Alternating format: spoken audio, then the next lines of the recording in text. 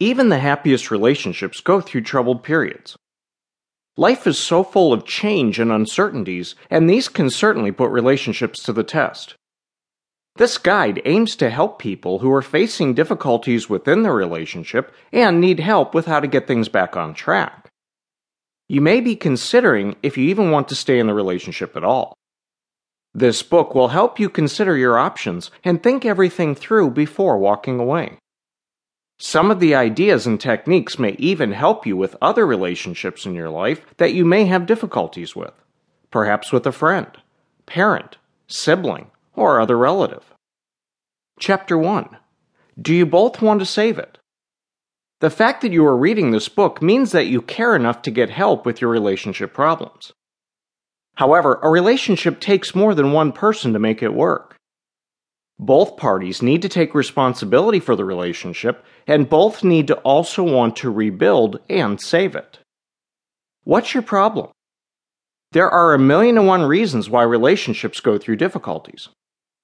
There may be external factors that have put pressures and stresses on your relationship, such as problems at work, a new baby, money, difficulties with other family members, etc. Infidelity could be another reason. There may not have been one incident in itself, but a gradual buildup of resentment and bitterness over the years caused by smaller disagreements that have taken their toll on the relationship. The little things that you always saw as cute and adorable when you first got together now might grate on you intensely. It is interesting to note that traditionally, infidelity has been the number one reason cited in divorce cases. However, according to a 2011 study by accountancy firm Grant Thornton in the UK, growing apart and falling out of love are now the most common reasons cited for divorce. It is important to take some time to really identify what the issues or problems are in your relationship. It is not a blame game. It is about being totally honest and both parties accepting responsibility on both sides. This can be a really difficult thing to do. Emotions may be charged, and some things can be very difficult or painful to consider and indeed talk about. It is very much achievable to talk through these issues as a couple, but you may find that you need some professional help in coming to terms with these issues and need additional support with moving things forward. Sometimes talking to someone impartial whom neither of you know can really help get some clarity in your relationship. Details of further help and support available are detailed at the end of this booklet. Unrealistic expectations of your relationship? So you've been together for quite some time. When you first got together, things were so exciting, and your partner paid you lots of attention and showered you with gifts and love and affection. Things are not the same anymore. In fact, you can't help but look around at others. Couples walking down the street hand in hand.